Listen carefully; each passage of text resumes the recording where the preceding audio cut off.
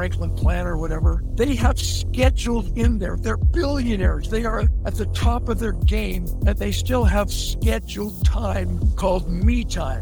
They will listen to a podcast. They will do exactly what you just said, Jess, which automatically qualifies you as one of the top 1%ers that I love to be around, because you just confessed your sins right out of the chutes without my commentary. You're curious to interview people outside of your bailiwick, outside of your wheelhouse, outside of what you do. These billionaires are still... Welcome to the Jess Larson Show, where I interview innovators and leaders. Today on the show, I got Dan Clark. Dan, thanks for doing this. Thank you for having me, Jess. So, you have got a super impressive background. I'm going to read just a couple of highlights, and then I'll let you fill in any of the big ones I miss. Founder and CEO of an international multi-million-dollar communications company, inducted into the Professional Speakers Hall of Fame, named one of the top 10 motivational speakers in the world, New York Times bestselling author, 37 books, primary contributing author of Chicken Soup for the Soul series, gold record songwriter, university professor, host of Power Players podcast, which we're going to talk about. I'm super impressed with your guests on there. This just goes on and on, like been on TV, Oprah and Jimmy Fallon and all these places, been in so many articles, flying in a spy plane. Like, this kind of sounds like a comic book. I'm not going to lie. It's pretty awesome. Yeah. People say, who are you? Like Forrest Gump? I'm like, yeah. Okay. Tell me a couple of highlights I missed there.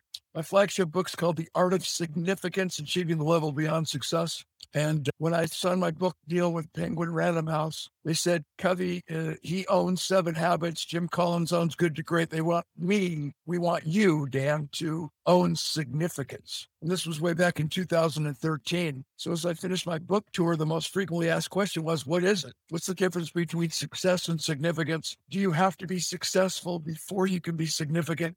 And I think the direct answer is in a very short conversation I had with one of my football teammates. He was drafted into the National Football League in the second round by the Philadelphia Eagles. And after 2 years with the Eagles, he's traded to my Oakland Raiders. And after 4 years in the league playing at the highest Pro Bowl status, one day he walks out of practice, quits, never to play again. Why? He loved being a football player, but he hated playing football. He got what he thought he wanted, the life of success. Always competing and comparing against others. Nice house, nice car. Let's raise money for this fund so we can invest and make millions of dollars and then die with our music still in us. So because his inner voice and his true purpose in life was misaligned with who he was and his greater purpose, he would never live that life of significance that we all really crave. And so he would die with his dreams, his goals, and his music still in it. And that's what impressed me so much in meeting you, Jess. As you recall, we were judges, or we were part of a big entrepreneurial movement and effort and actual degree awarded at Utah State University. And I'm in the room full of a lot of distinguished VIPs, a lot of wealthy movers and shakers. And I asked the organizer, okay, who in the room do you think I should meet? Who in the room do you think I could have a possibility of finding that synchronicity, that more than serendipitous connection where once we leave Utah State University, we might do something larger than we've ever done? And he didn't even think. He just said, Jess Larson. So I checked you out, and your hair hadn't moved since 1997. And so I was immediately intimidated because I'm losing my hair right here. I'm growing it in places I don't even need it. Not a fair trade-off. The only hope is that the hair on my right ear will grow long enough I can comb it up over the top of my head and fake all of your viewers out. But anyway, that's why we're here. And that's kind of filling in the blanks that I think everybody needs to know, because we don't have a long history together, but the length of the relationship has absolutely nothing to do with the strength and meaning of the relationship. And so I'm delighted to be on your podcast, and I can't wait to have you on mine. I would love to be. By the way, anybody who hasn't seen Dan's podcast, just go to danclark.com and look at like such great authors like Amy Cuddy. Really, I'm envious of so many of these people. Elizabeth Smart, Jack Canfield, Jeremy Andrus from Traeger, and all those other things he's done. You know, this is not new for you. You've met so many impressive people your whole life. Why are you podcasting these days? What do you like about podcasting? Well, I could easily be twice your age, and I can't tell anyone when that date occurs, when you figure out that the rest of your life must be spent in creating a legacy. And, you know, I played football, I'll get into the details, the quick, short synopsis details of my football injury. But in a direct answer to your question, bro, most men stereotypically have a midlife crisis about the age of 50 or 55. And the definition of a midlife crisis is where the man you are comes face face to face with the man you thought you would be or you would become. And most men have their midlife crisis when they're 50 to 55. And I had mine when I was 23. And so when you have a significant emotional event, SEE, and a significant emotional event is defined by psychologists as an event that you can actually quantify, that's measurable, where you can actually see and quantify how you thought and how you behaved before it occurred and how you now think differently and behave differently because it occurred. So the two operative words are before and because, before and because. And when I had such a life-changing event happen in my life at age 23, paralyzed for 14 months in a tackling drill, football tackling drill, my eye drooped out, lost the speech, couldn't talk anymore, right side stayed paralyzed, arm dangled at my side. I went to 16 of the finest doctors in all of North America, even went up into Canada. One of my offices was in Oakville, Ontario back in the day. And I went to 16 of the finest doctors in all of North America, 15 of whom told me I would never get better. I would never recover. And what happens if you believe that? You never get better, you never recover. And so my life hit what I thought was a fast moving downward spiral until I hit what I thought was rock bottom. Now I've recovered. The most frequently asked questions are, Clark, why did you go to so many different doctors? And the answer is I kept going from doctor to doctor until I found one who believed I would get better. So the significance of us teaming up, the significance of people tuning into your podcast, the significance of my answer of why did I decide to podcast? I've written 37 books. I still love to speak. I'm going to die with my boots on. I leave tomorrow to go to Europe. It's so critically important that I fulfill my calling to make sure my life is a life of significance. But I'm telling you what, if we will all take the time to pause long enough to answer why we're here, what's really going on, and what is our purpose, I guarantee it changes our entire life. So the direct answer to your question, which is a long answer, is the second question I was asked during these talk show interviews. Clark, you recovered, but what took you so long? And the answer is simple. I was asking the wrong questions. I was asking the doctors how to get better when I should have been asking myself why. And once we answer why, figuring out the how-to becomes clear and simple, not easy. We still have to put in the work. We still have to do the hard things, but it became clear and simple. So the bottom line message is this, and really the reason why you and I were brought together, I believe, and I know you believe, and most of us believe that things happen for a reason, but because of my background and my path that I traveled to get to this podcast, things happen for a reason, but it's our responsibility to determine what that reason is. And you think about it. Now, in retrospect, I can publicly, and I always do in my speeches, I admit that my football injury is clearly one of the best things that ever happened. And don't misunderstand me. My accident isn't one of the best things that happened to me, but who I became as a man and what I learned about time and priorities and that we really do become the average of the 5 people we associate with the most, even online, that this relationship that just began just a few short weeks ago in Logan, Utah, I guarantee will flourish as we focus in on why and make sure our whys are in cahoots. There's no misalignment. And now that I've discovered my why way back in the day, as I grow older, my job, my purpose in life is to amplify that why, believing and understanding, Jess. As cheesy as it sounds, I know in every one of my audiences, I've spoken over 6,000 times, 73 countries, most of the Fortune 500, Super Bowl champions, United Nations, millions and millions of people. I believe in my heart of hearts that in every one of my audiences, there's at least one man or one woman who is hurting as badly as I was. And maybe I could say one thing that would keep them or their child from killing themselves in this pandemic suicide epidemic. I could say one thing that would save their marriage. I could say one thing that would encourage them to roll the dice and invest in a fund like yours, knowing that it's the transference of trust. Once we trust leadership, once we trust you, Jess, here's my money. I won't bug you. Just tell me when I get my 24% return. Long answer, but I hope that made sense, brother. Yeah. Because this is really important to me. Well, I think one of the reasons that I was excited to have you on the show is, well, there's a few right off the bat, but I mean, in some ways, this show is like an experiment for me of like, what can I learn by talking to people who do nothing the same as me? You know, these people from so many different backgrounds. Like, what can I learn from people who don't have the same group think as me and my friends? And then the other thing is like, what do these, like the most high achievers, what do they have in common regardless of what they do? And so, you know, like you've met so many presidents and celebrities and all these different people who reach the top of their game at what they do. I would be interested in maybe turning these questions over to you a little bit of, as you think about a lifetime of being an uncommonly high achiever and associating with them. I'm interested in what you feel like are a couple of traits that you see over and over in the highest achievers you've spent time with. Yeah, always remembering that something we've all heard, but it's so true. If you're the smartest person in the room, you're in the wrong room. So someone like you, Jess, watching you from a distance in this environment of college students who found out who you are, what you've been able to accomplish, always wanting something from you, draining your energy and your wisdom until you're drip dry, and crawling back to your car and driving home to Heber, emotionally drained, drip dry. Well, at some point, the high achievers also know that they must do whatever it takes to fill our own flasks. So one thing that I've found in common, even guys like Elon Musk, Sir Richard Branson, folks that I've had a chance to meet, if you looked at their daytimer, their Franklin planner, whatever, they have scheduled in there. They're billionaires. They are at the top of their game, and they still have scheduled time called me time. They will listen to a podcast. They will do exactly what you just said, Jess, which automatically qualifies you as one of the top 1%ers that I love to be around,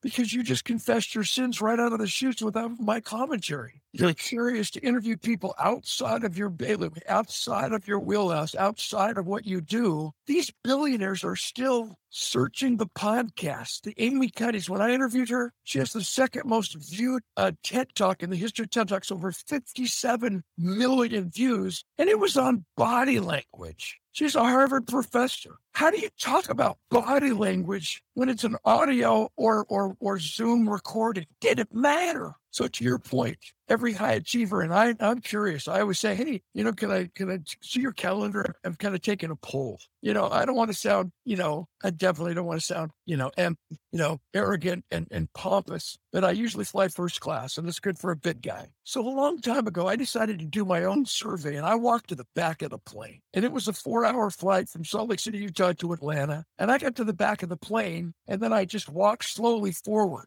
looking left and right. Most people flying coach were either sleeping or watching a movie. And we need downtime some of the time. But when I got to first class, everybody was either listening to a podcast, working, or reading to become better than they were when they took off. I love the road. People go, oh my gosh, Clark, you've been this travel. I have 6 million miles just on Delta Airlines. I've been happily married for 41 years. Everybody goes, Clark, what's your secret? I've only been home 6 weeks total. It's still going perfect.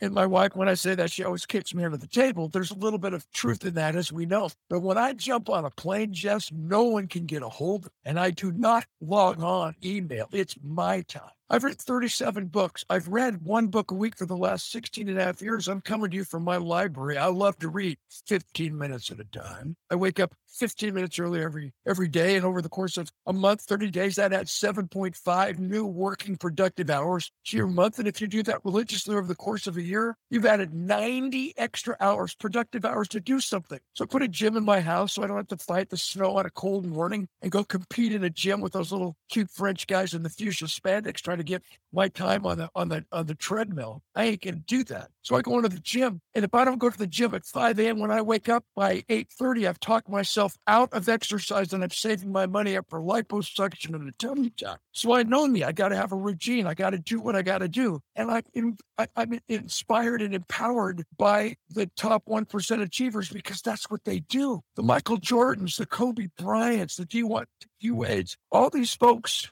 If you read, Winning by I just had a break. Grover, is that? Right, by Jim Grover. That's what he talks about. These folks paid the price. What is happiness? It's pain. It's sacrifice. It's not la land. They came early. They stayed late. So we're not going to drive ourselves, but we got to believe something. And I love to take a quote and then twist it around and make it my own with an up-leveled definition. Example, if you sit around wondering whether or not your glass is half empty or half full, you've missed the point. It's refillable. Thinking positively or thinking negatively does not fill up the glass. The pouring does. Quote, it's easier to act your way into positive thinking than it is to think your way into positive action. So you've got to schedule me time. And if you have children and if you have a spouse, wake up before they do. I put a recording studio in my house. I have gold records in country music because my creative juice is so often kicking at about 11:30 at night or 12 p.m. So I do the children thing, read the book,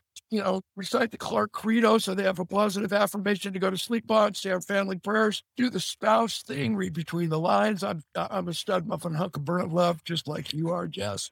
But once we put our spouses to bed, bam, it's me time again. So the two parts of the question, bro, schedule me time. And I've been in seminars before. I've been in a mastermind before where everybody there paid $25,000 and there was 250 people there. And the presenter, the big name speaker, I won't tell you who he is, he said, any of you feel like you're successful? And everybody raised their hand. And he says, let me see your day planner. Let me see your Franklin. Who's willing? Somebody raised their hand and he opened up the day planner in front of everyone. And he says, you're not successful. You don't have one seminar scheduled. You don't have one podcast scheduled. You don't have any me time scheduled. You're a farce. He calls him out. Second part to your question, we must retain our childlike wonderment. We must be curious. I'm a songwriter. No matter what kind of music you like, remember, there are only 12 notes in music. Most people say there's 7. A, B, C, D, E, F, G. Contraire mon frère, the year 1685. A very famous music composer in Western Europe decides he wants more options. He's the guy that put the black keys on the piano. So if you look at the 88 keys on a keyboard, there's 7 white notes and 5 black notes, a total of 12 notes in music. What does that have to do with you in the podcast? Everything. Every song was written for the same 12 notes. The only difference between one song and another song is the order in which the 12 notes fall and the timing and spacing in between the notes. So the question is, what's the difference between a hit songwriter and a lousy songwriter? They have the same access to the same 12 notes. What's the difference between a great banker and a lousy banker? They have access to the same interest rates in the same economy. What's the difference between a great fund manager, one who has that ability to transfer trust and raise capital and showcase what we're going to invest in, and just some average Joe who ends up losing? The answer is exactly the same, Jess. The difference between a hit songwriter and a lousy songwriter is passion, creativity, imagination, and innovation. So the next time any of your viewers hears, you got to think outside the lines, you got to think outside the box, will you join me in the back of the room as a maverick renegade and ask, what if the answers are still in the box? Everything required to take ourselves to the next level is already inside of you. What we have to do is hang around with fellow songwriters who encourage us and talk about the right things to trigger more passion, creativity, imagination, and innovation to become the best version of ourselves, even online on a podcast. Long answers, but so profound in the reality of why you're doing what you're doing,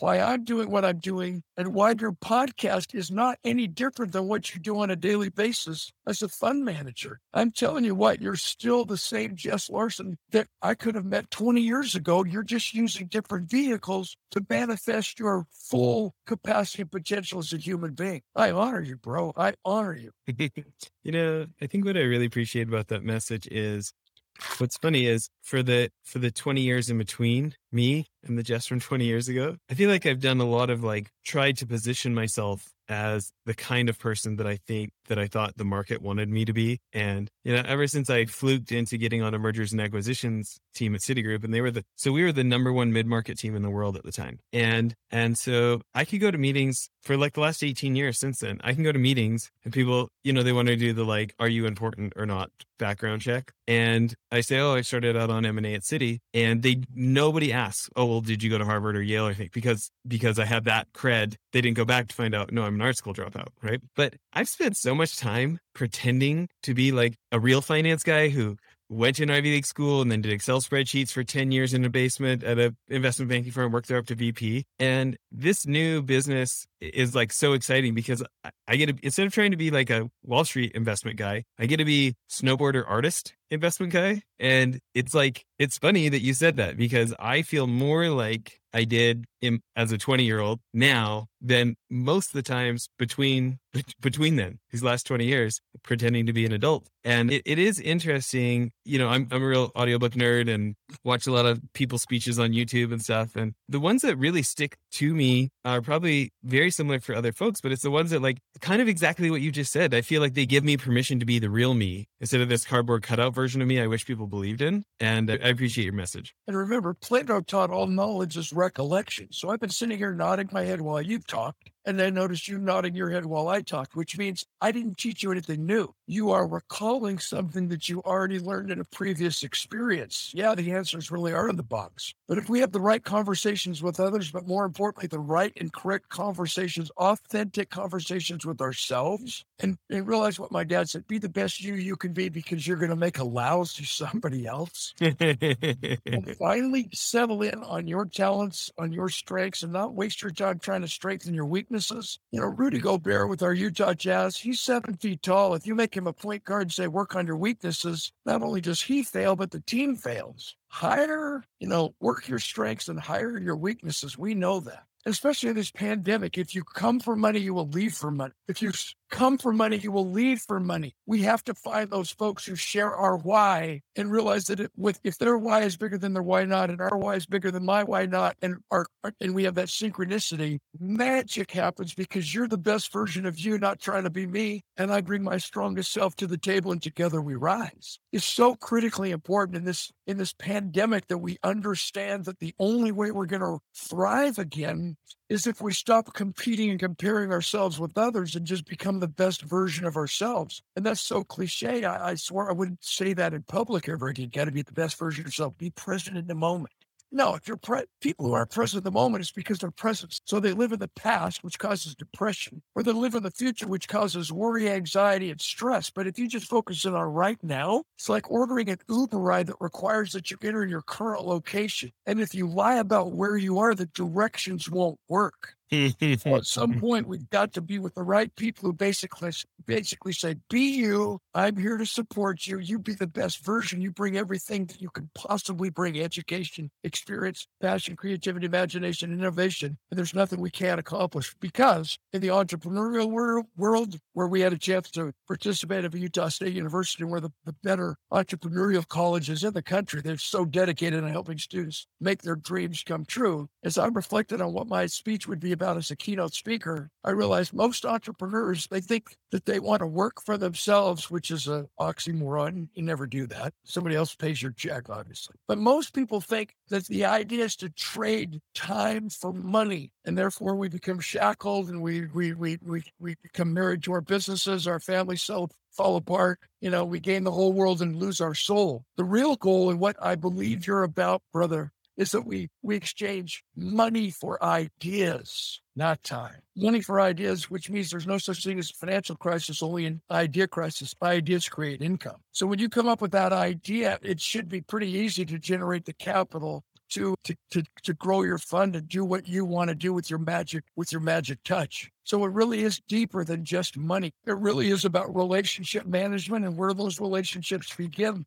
Such a good point. Well, listen, we'd like to cut these interviews in half. I think it's a good part to end part one. Everybody come back. I've got a lot of questions for Dan for part two. But Dan, tell people best places to subscribe to your podcast, find your books, find out more about you, connect with you. Yeah, everywhere you stream your podcast. It's called Power Players with Dan Clark. There's a couple of Power Players. Power Players with Dan Clark. And I'm really proud of it. We're growing it. I need you to subscribe, and I definitely need you to download and share. It will help us out. And my posts that I put on Instagram and Facebook, I'm really proud of those. I call it Master the Morning, so you own the day. So every Monday, I post, and it's about a 5-minute video. I'm a storyteller, being the primary contributor, and authored all the Chicken Soup for the Soul book. So a lot of times you'll laugh, sometimes you'll cry, but at least you'll get a powerful illustrative message that teaches a great management, leadership, motivational, resilient lesson. And that's found on Instagram and Facebook at Dan Clark Speak. If you want to snoop around and check out my credibility, it's danclark.com. That's my website. You go to my music page. You can go to Meet Dan. Actually, I've got a 15-minute documentary on YouTube. It's a 15-minute documentary of my 5-hour sortie to the edge of space, where I saw the curvature of the Earth. I had a video camera in the cockpit. It's pretty sweet. So maybe you'd be interested in watching that. And maybe when we come back in part two, I can tell you about that extraordinary adventure that really changed my life forever. So Dan Clark Speak and Power Players with Dan Clark. And then I suppose you could probably find a downloadable, frameable portrait of Jess Larson if you just Googled Hair Club for Men. Cheers. Bye, everyone.